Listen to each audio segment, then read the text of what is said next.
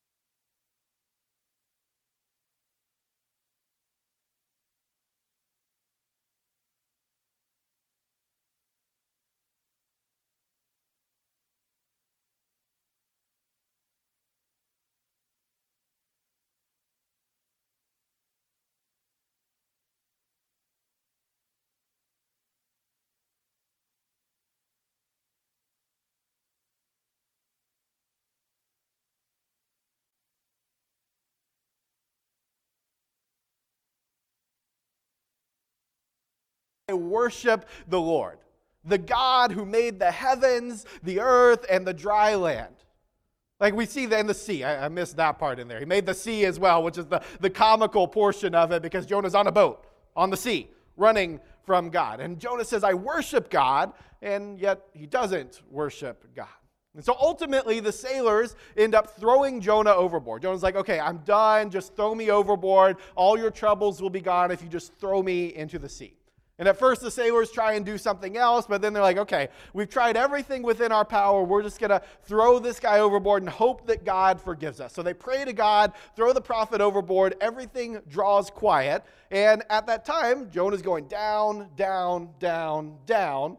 And then the sailors, they repent.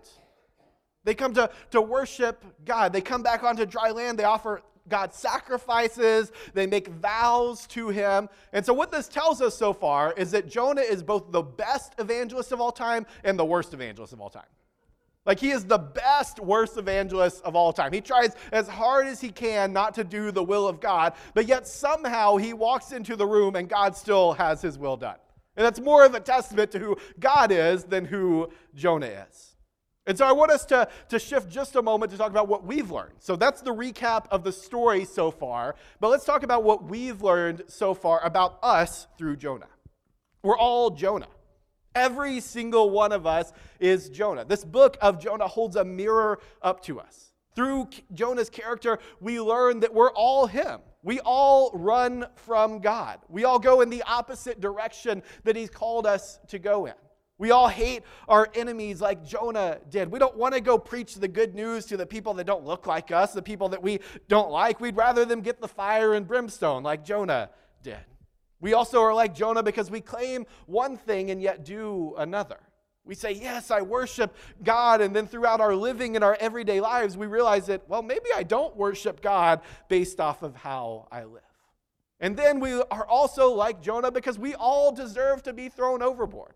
I know this is good news so far, right? We're all excited, all encouraged this morning. We're all like Jonah. We deserve to be thrown overboard.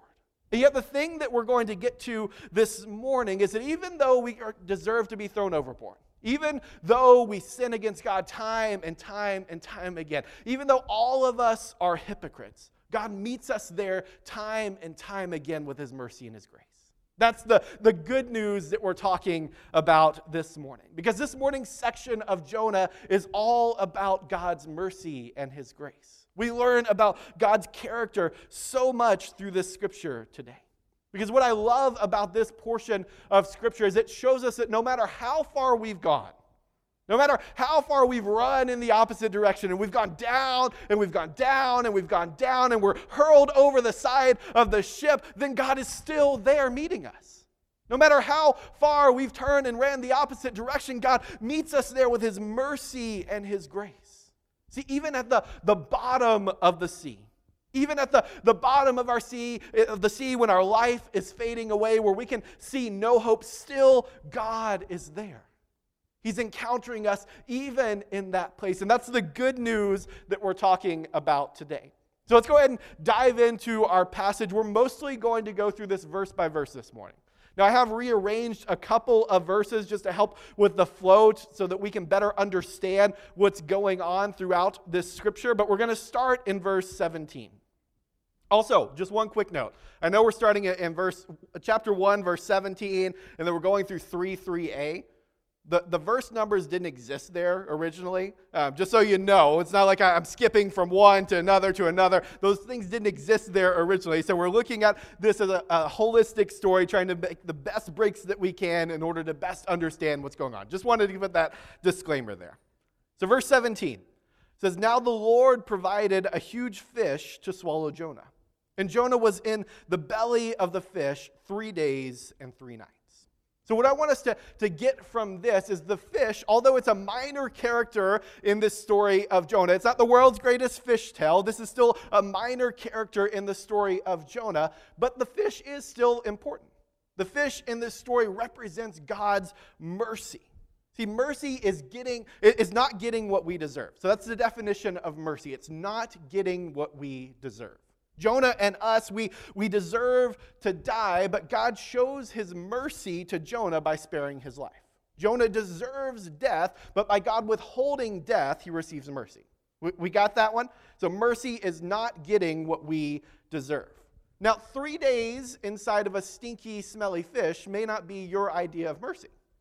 It's not my idea of mercy either. It doesn't sound too great, but then we have to think, couldn't the situation be worse?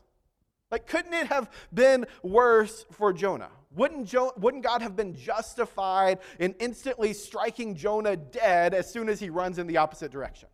The answer is yes. Wouldn't he be justified in killing Jonah when he's thrown off the boat? Yes. Couldn't a shark just like jump out of the water and like chomp on Jonah instead of like this massive fish who puts him in his belly and protects him? Yeah, absolutely. God would have been justified in all of those things. But yet God is merciful. And that's what I want us to get today. Our God is merciful, and he loves to give us second, third, fourth, 795th chances. This is our God. Jonah has sinned again and again and again. He's run in the opposite direction, and yet every moment God is there, offering him a second chance. See, God's love is far beyond our own love.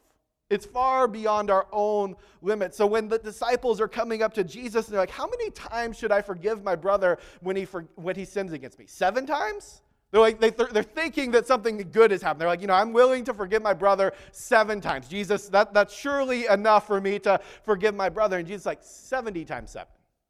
Wait, let me do the math. That's a lot of times. See, in our minds, we're slow to offer forgiveness.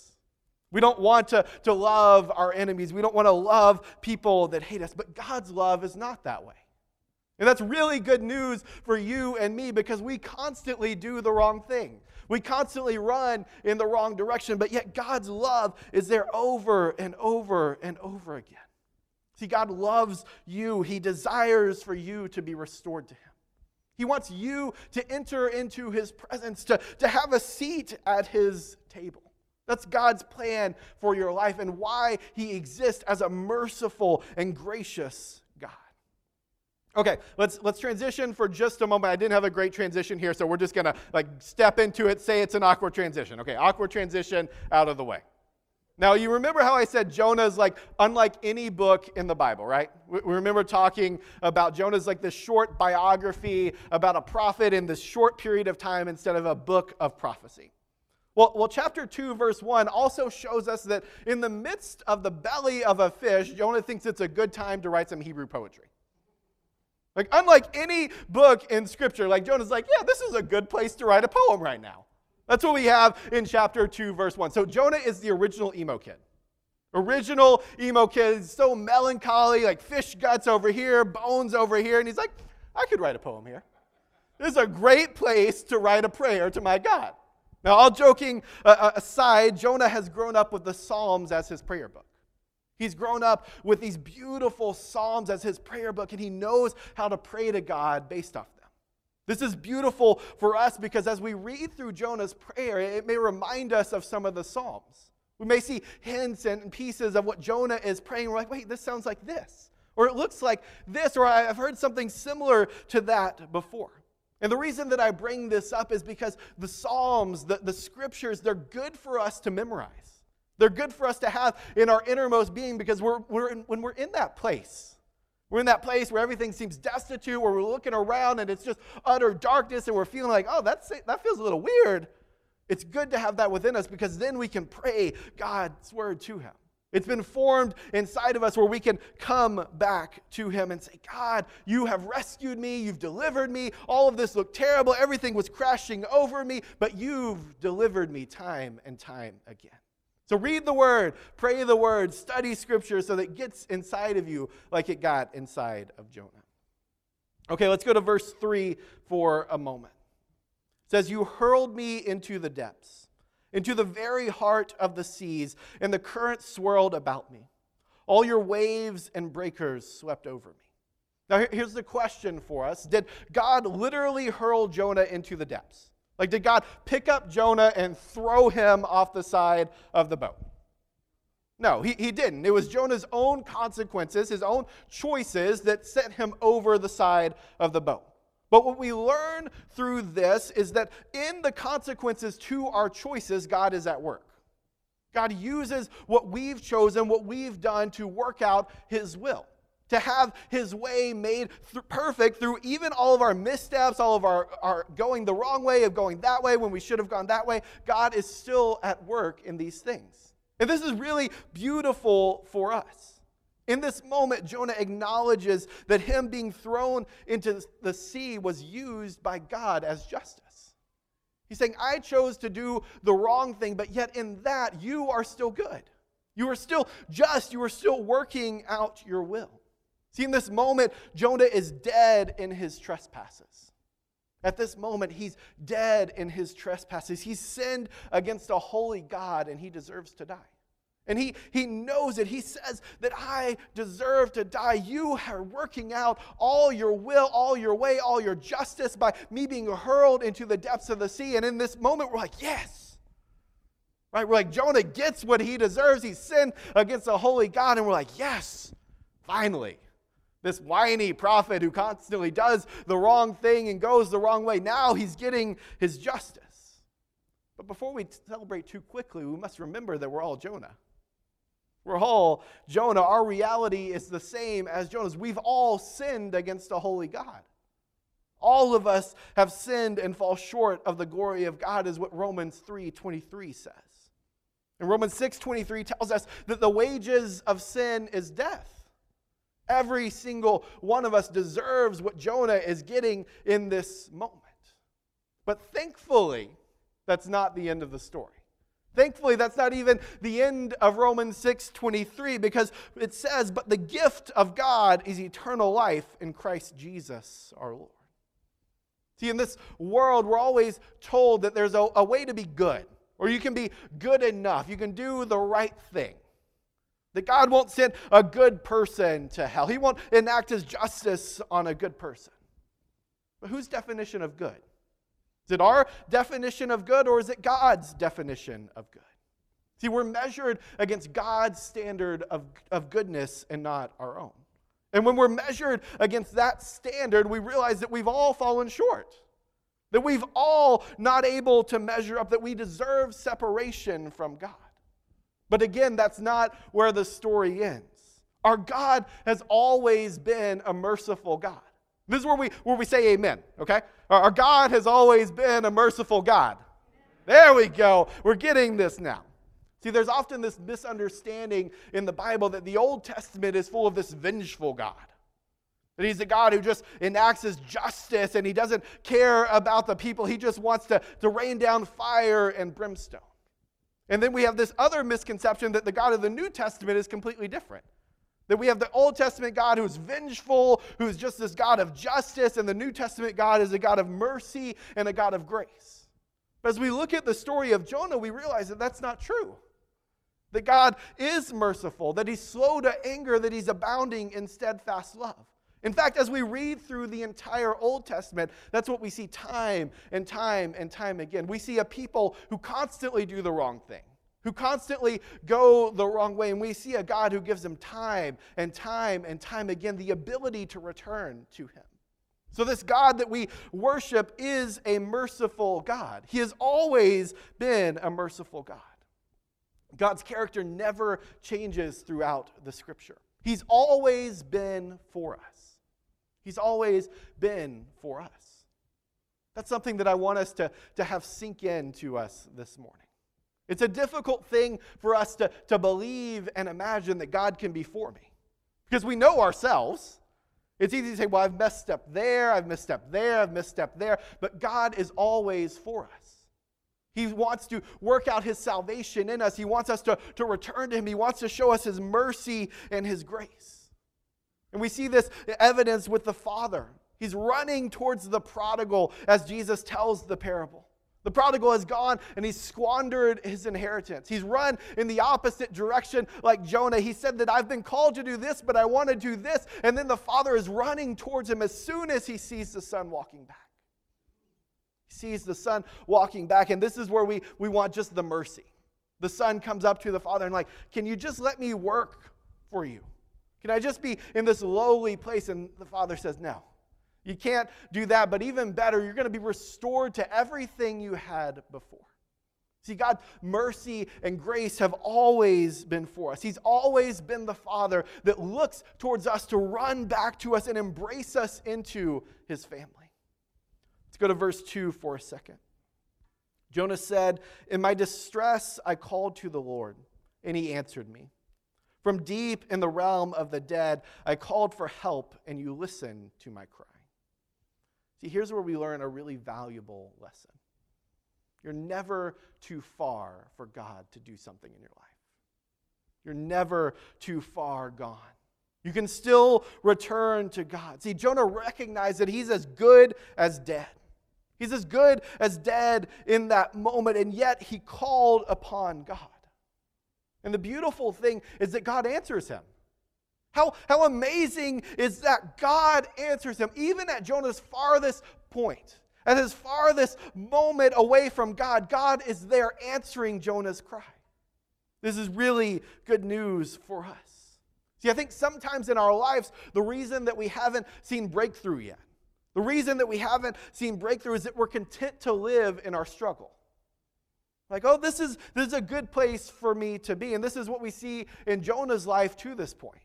He's like, well, I'm going this way. I'm sleeping. This is fine. The storm's walking around me. It's fine. And then he's content with being thrown overboard. I'll be fine. You guys throw me overboard. The sea will calm down. I'll get what I deserve. That's fine. But yet here, he makes a shift. He makes a shift. He's no longer content. He's changed his direction. He calls upon God. And what this tells us is that even if we're struggling, even if we're at our farthest point, even if our situation, especially if our situation seems impossible, that's exactly the time to call upon God. We're never too far from him. We've never gone too far in the wrong direction. All we have to do is cry out to him, and he is faithful to answer us. He's faithful to answer us. I want to look at just how bad it was for Jonah. He was really far gone. We're going to look at verse 5 and 6. Verse 5, the engulfing waters threatened me. The deep surrounded me. Seaweed was wrapped around my head. To the roots of the mountains I sank down. The earth beneath barred me in forever. But you, Lord my God, brought my life up from the pit. Things were really bad for Jonah. They were really bad for Jonah. He's literally at his lowest point. He's got a wig of seaweed around his head. He's looking around. He sees the base of the mountains. He's as far gone as he possibly could. And yet even here, he's not too far gone. Even here, he's not too far gone to receive God's mercy. Did you catch that? Jonah's literally at his lowest level. He's gone down. I can't go much further. I'm not going to get back up. He's gone down as far as he possibly can. Yet even there, God is there. Even in his lowest place, God is there. This is beautiful news for us. Because if God can do it for Jonah, he can do it for you. If God can do it for Jonah, he can do it for you. If you are far from God, if you've been separated, if your life is going in the wrong direction and you've sunk down, just call upon his name. Cry out to God. You are not too far gone for God to do something in your life. Your family member is not too far gone for God to do something in their life. No one is too far gone.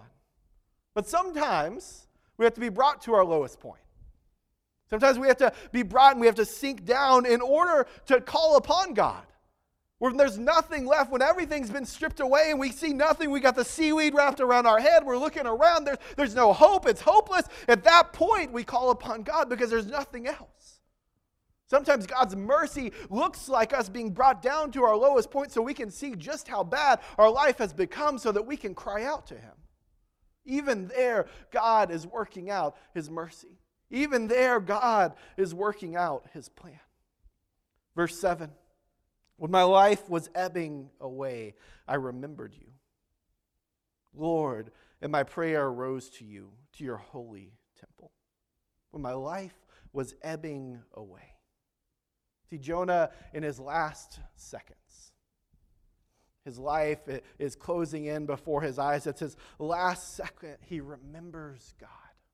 He remembers his mercy. He prays to God to do something in his life. See, everything's fleeting. He's there, and he's like trying to cry out, like he's going down as far as he could go. And in that moment when he's fully away from God, he remembers something. Something clicks in his head. And remembering in Hebrew isn't recalling something that's forgotten. It's not recalling something forgotten. He didn't literally forget about God. Remembering is the Hebrew word zahar. And the interesting thing about this word is it's actually about covenants. It's about covenants. In Genesis, it's first used when God remembers the promise he made to Noah and spares him from the flood. And then it's used the second time when God remembers Abraham and spares Lot from the destruction that comes to Sodom and Gomorrah. And so in this moment, what Jonah is remembering, that God is merciful. That he's a gracious God, that he spares his people, that if he calls out to this God, that his life will be saved. He remembers the character and nature of this God. He has something shift within him, and he's no longer interested in going down, down, down, but instead cries out for God's mercy. See, Jonah remembers that Yahweh is a miracle-working God. He's a God who is abounding in steadfast love, who abounds in mercy. See, when our lives are headed in the wrong direction, we need to think back on all that God has done for us. We need to think back on all that God has done for us. And maybe you're looking at your life and your life doesn't seem that great. You're like, maybe God hasn't done anything for my life. I keep trying to do these things. I want to do the right thing, but it seems like I'm always struggling. It seems like he's never there. It seems like he's separated from me, and we can survey our lives like nothing good has happened. But then we have to remember that his salvation means that we were once separated from him. Even if everything looks terrible, even if nothing seems right, we were once separated from him. But by his grace, we have been made new. By his grace, we have been made a new creation. We've been made children of God, and we will be with him forever. When things aren't going right, remember that.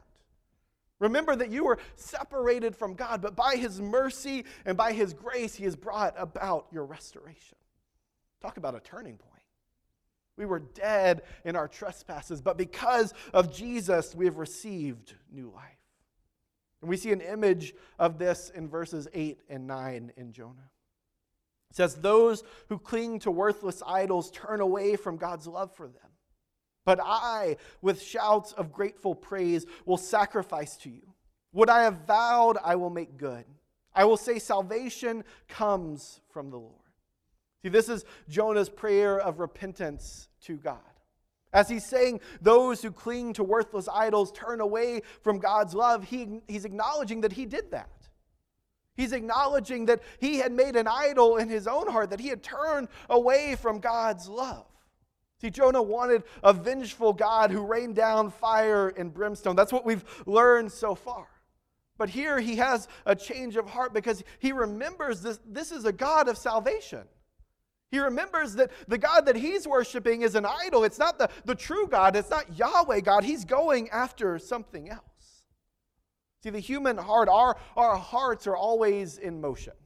We're always going one way or another. We're never at a standstill. And over time, if we're not careful, we begin to create a false god of our own liking instead of worshiping the true God. This is what we do in our lives. We go one way or another. We're never at a standstill. And if we make this misstep towards a god of our own making, it's very costly for us. But it's not irreversible. It's not irreversible, and that's what we see in Jonah's story here. That even though he's made an idol and he's worshipped an idol, even though he's gone in the wrong direction, even though he's made misstep after misstep after misstep, there still remains God's mercy and his grace. There still remains God's mercy and grace. See, Jonah experienced a change. He had a transformation in this moment, and now he's ready to go and preach the good news. Right? He's ready to go and say salvation comes from the Lord. And some of us are laughing because we know what happens next in the book of Jonah. Like we know that this isn't necessarily his life going forward. But in this moment, he's changed his direction. In this moment, he's laid down his idol and he's returned to worship the true God. He's returned to worship Yahweh. I want to backtrack for just a moment to verse 4 to talk about the process of transformation. And this is just an aside for us, but I think it's an important aside. It says, I said, I have been banished from your sight, yet I will look again toward your holy temple. See, it's important for us to note that Jonah goes through a refining process before he truly realizes what has happened. It takes Jonah 3 days and 3 nights to go from praying for God's mercy as he's literally drowning to praying this prayer of repentance. It takes him 3 days and 3 nights in the belly of a fish. Like that's a long time. It might as well have been 3 years for Jonah. Transformation takes time for us. It's one thing to receive God's mercy, and it's another to allow the character and nature of God to transform our way of life. It took time for Jonah to internalize what had truly happened to him. Say, yes, I've received mercy. Yes, I've received this from God, but oh man, I've been going the wrong direction with my entire life. Now I'm ready to change my ways. Now I'm ready to go and live the life that God has truly called me to live. And for you, you may not be there yet, but that's okay. Transformation takes time. Transformation takes time in your life. You will look upon God with joy again. If now you feel like you're banished from God's sight, you will look upon him with joy again. Transformation takes time. Let's move on to verse 10 through 3 verse 2. And the Lord commanded the fish, and it vomited Jonah onto dry land. Then the word of the Lord came to Jonah a second time. Go to the great city of Nineveh and proclaim it the message I give you. So far we've talked a lot about God's mercy, which is not getting what we deserve. But now we're going to shift to grace, which is getting what we don't deserve. You catch that? Mercy is not getting what we do deserve. We deserve death. Grace is getting what we don't deserve. We don't deserve a new chance at life. We don't deserve a second chance. This is God's grace towards us. And the ironic thing here is that God's grace is represented by the fish vomiting Jonah onto dry land. Now, to me, that doesn't sound very graceful. It doesn't sound too good for us, but I think the Lord purposely does this because the reality is grace is messy. Grace isn't fair. It's not straightforward. What seems wrong or undignified to us of God giving us a second chance, of even giving the people that really shouldn't deserve a second chance, like Jonah, a second chance, like that doesn't seem right to us. But God's grace is messy. It's scandalous. It restores us to him and says, you've come back to me. Now here is my kingdom. Here's your inheritance. Here's your seat at the table. Come dine with me. Come recline with me. See, Jonah is getting a second chance that he doesn't deserve at all. The beauty of God is that his second chances are available to every single one of us. It's not limited to Jonah. See, through Jesus, we all have an opportunity to have our sins washed away, to have our missteps washed away, and to receive new life. We just simply must repent and make Jesus Lord. And the beautiful thing is that God doesn't just spare our lives. It's not just a get out of hell free card where he's like, okay, you're good to go. Check, I've done that. That's not what God does with our lives. God restores us to his original intention for us. He restores us to his family. He says, you are a child of God. You are a son of God. You are a daughter of God. The grace of God goes above and beyond anything that we deserve. See, God wants to change your life. He wants to do something miraculous within you. He doesn't want you to stay in your sin. He doesn't want you to stay in your despair. He doesn't want you to stay in the pit, in the valley like Jonah was. He wants to miraculously change you. He wants to restore you to his family. He wants to say that you are my son, you are my daughter, I love you. That's what God wants to do to your life. But the question is, are you willing to let him? Are you willing to turn from everything that's hindering? Are you willing to turn from your idol and accept his salvation? Accept his way of life. Accept his mercy and his grace. Finally, let's look at the first half of verse 3. It says, Jonah obeyed the word of the Lord and went to Nineveh. See, after receiving God's grace, there's still work to be done in our lives. There's not work to be done for our salvation, but grace is something that we're called to work from. I love how the NLT paraphrases Matthew 3:8. It says, "Prove by the way you live that you have repented of your sins and turned to God." Now, really shortly in the next couple of weeks, we'll realize that, well, maybe this hasn't fully happened for Jonah. We'll realize that although in this moment he's ready, he's gung-ho, he's following after God, that he's again going to choose to walk in his own path. And what I want us to get from this is that grace doesn't give us license to live the way that we want to live. We don't get to go whatever way we want to. And what we'll learn in the next 2 weeks is that somewhere along this path, where God is calling Jonah to go to Nineveh, and Jonah's like, okay, fine, I'll go, I'll do it, I'll preach salvation, comes from the Lord. Somewhere along that path, something changes within him. He goes back to his old ways. And what's interesting here is we got to remember that Nineveh isn't accessed by sea. It's accessed by land. It's 500 miles inland from Joppa. And so Jonah's got a long journey. Like, the fish doesn't vomit Jonah directly into Nineveh. It probably vomits him back into Joppa, back to the point where he had originally turned, and then he has to take this journey. And somewhere along the way, he's like, yeah, I've been saved. God has saved me. He's done these things in my life, but I want to do it my way again. I like my way. I like the way that I'm doing these things. And I don't want to say too much about this. I don't want to get too far ahead of me, but I want to highlight something important. You're not going to get everything right in your life. You're not going to get everything life in your life, even after you've received God's grace. Even after you've received His mercy, even after you've received His grace, you're still going to have missteps. You're still going to go the wrong direction. We're going to see this in Jonah's life, that he still goes the wrong way. But yet, even when he goes the wrong way again, God steps in. God continues to work in his life time and time again with His mercy and His grace. He says, Jonah, you're still not getting it. You're still trying to go your own way. You're still trying to make this about you, but come back to me. Come to my way. That's what we learn throughout the book of Jonah. And the reason that we learn this, I think, is because it shows our need for Jesus. It reveals our need for Jesus because we're prone to forget God. We're prone to go the wrong direction. We're prone to continue to go our way when God has already done something miraculous in our life.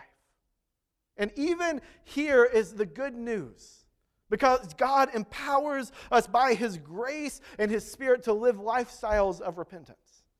Even in our missteps, even when we go the wrong direction, God is still there, empowering us by His Spirit to return to Him. See, when we turn from God and pursue our own way, God is still there. He's still there. No matter how far we've turned, no matter how far away we've gone from God, God is still there welcoming us to return to Him. His grace is still there. His mercy is still there. So maybe you're here this morning and all you can think about are those things. Maybe you're here and all you can think about are all the wrongs that you've done or all the missteps that you've taken in your life. Yeah, I've received mercy. Yeah, I've received grace, but then I squandered it. But then I've gone this way and I've made the wrong decision, and I made the wrong decision and the wrong decision.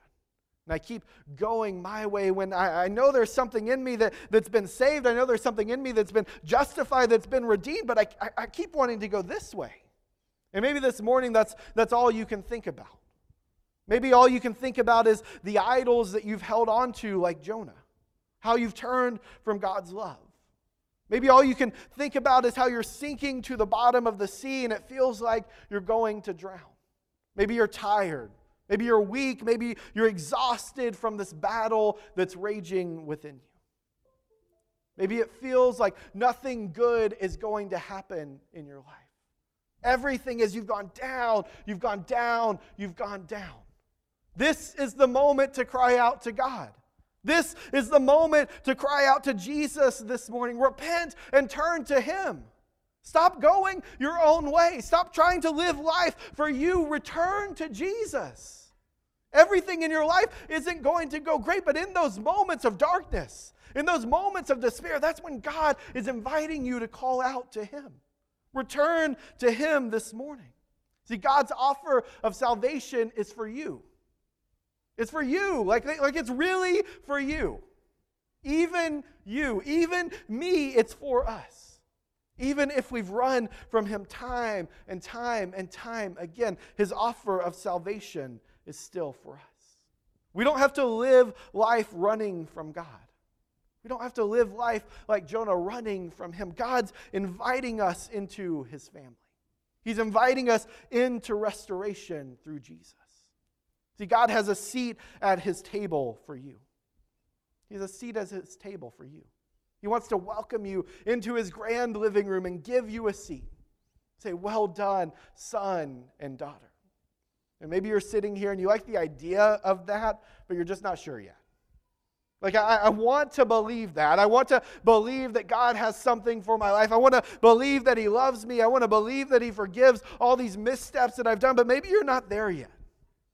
Maybe you're struggling with it. Maybe you can't get over that hump. I want to encourage you to pray as someone else did in Scripture. I believe, but help my unbelief.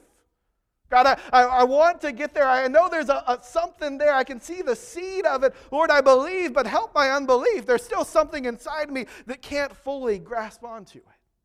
God meets us where we're at. He invites us to come to him, to return to him. See, God has a plan for your life. And I know that's a cliche that we don't like to hear, but God truly has a plan for your life. He has a plan to restore you, to bring you out of the sea of despair. He has a plan to welcome you into his warm embrace. God is for you. He is for you. He wants to see you restored. He wants to see you at his table. He wants to see you at his family. God is for you. And he pours out his grace upon you time and time and time again. Even in our missteps, he's there. Even when we run away from him, he's there. Call out to him this morning. Return to him this morning. No matter where you're at, do that this morning. Pray with me. God, we are so thankful for your mercy.